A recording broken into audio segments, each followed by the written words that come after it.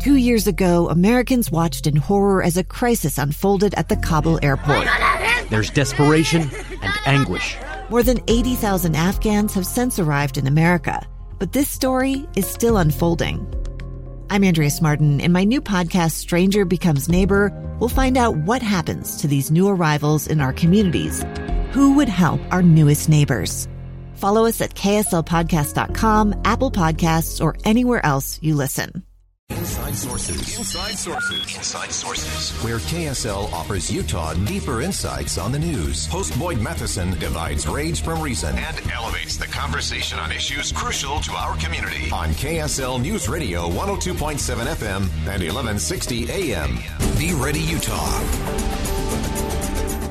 Did you know that when a disaster happens, a disease outbreak can follow right after? So today we're talking about the importance of hygiene and sanitation during an emergency. You probably remember that all this year, KSL is partnering on emergency preparedness with Be Ready Utah to bring you this information. Wade Matthews, of course, is the program manager for Be Ready Utah. He joins us on the line. Wade, thanks for joining us today. Yes, my pleasure. So often when we think of a natural disaster, an earthquake, a flood, a fire, we always think about that initial thrust, the big thing that happens.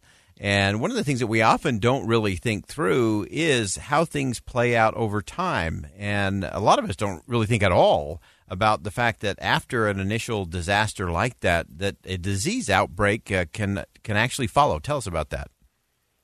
Yeah, that's absolutely right. And that's why we typically refer to it as the disaster after the disaster.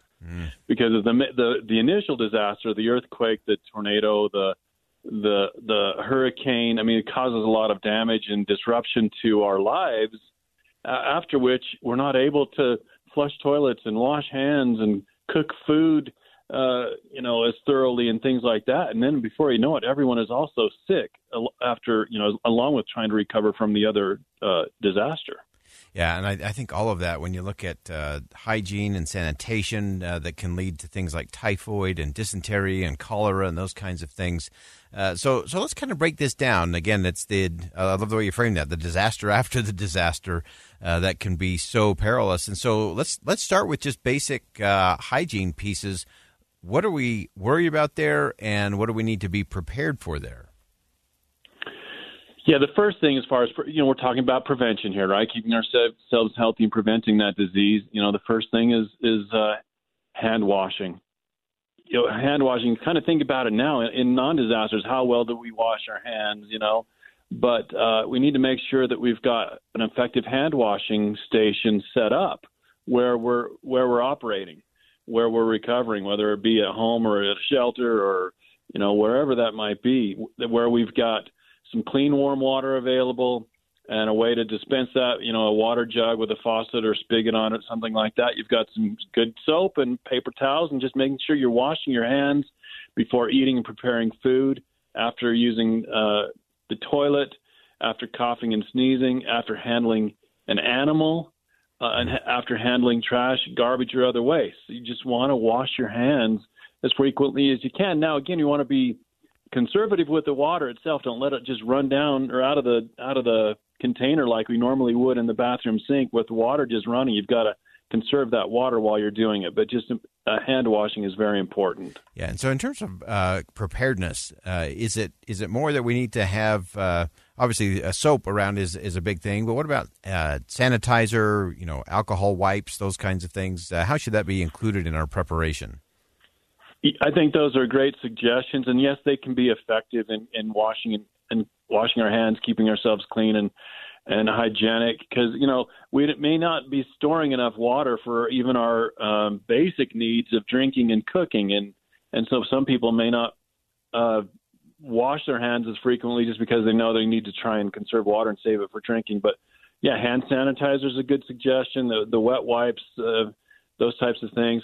But, this is just a good reminder that we just need to store as much water as we have space and capability to store as well. So important. And I know a lot of people actually connect just that hygiene component to even, especially after a disaster, to the mental health and that feeling of normalcy that, when you're feeling dirty or itchy or smelly or whatever, it's tough to stay focused on all the other things you need to deal with in a disaster.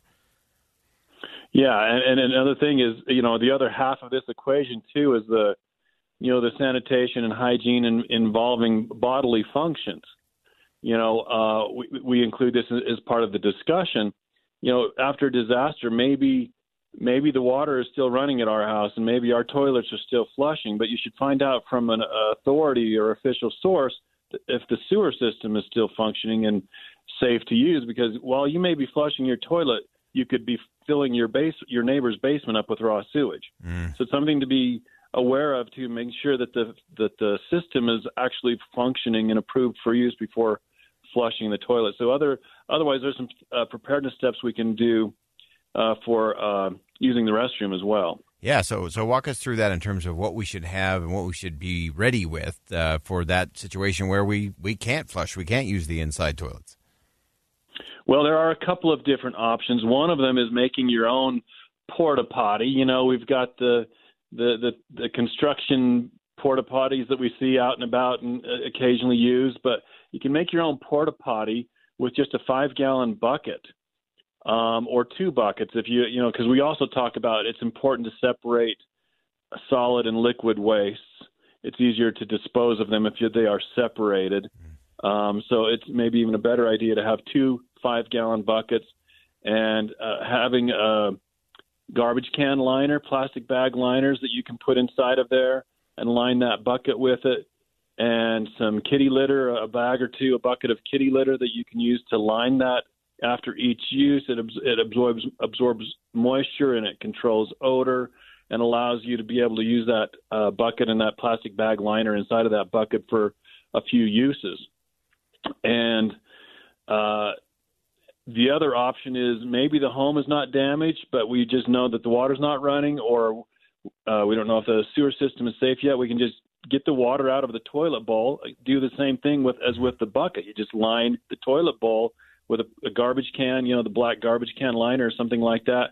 And people can use the toilet in the house, have that privacy, etc. Just not flushing it. But you do the same thing. You use the kitty litter and make sure you're just lining that between uses. And then obviously liquid waste would go in a different bucket, because you can just pour those in the yard, in the bushes, in the gravel. It will safely evaporate. And then you'll want to bury the solid waste. Or store them in a larger garbage can that can be taken care of later.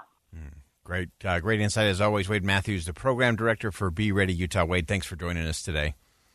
Sure, thank you.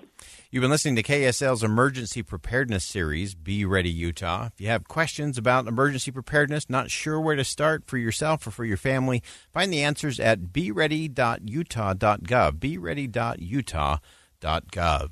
We're going to step aside for one last commercial break. When we come back, some final thoughts on Flag Day, some things that we should think about, some lessons learned from the flag. Coming up next. Stay with us. A gun in the face. Then all of a sudden they all kind of lined up. They pointed their guns at me. And this is the point where I thought, I'm going to die today. Started 2 years of horror for an American in Venezuela. They said, you need to give us your phone and get ready because you're coming with us. I'm Becky Bruce, and I spent a year researching and piecing together Josh and Tammy Holt's story about their ordeal in a notorious prison. That's when everything started to turn bad. We had another pound on the door. Boom, boom, boom.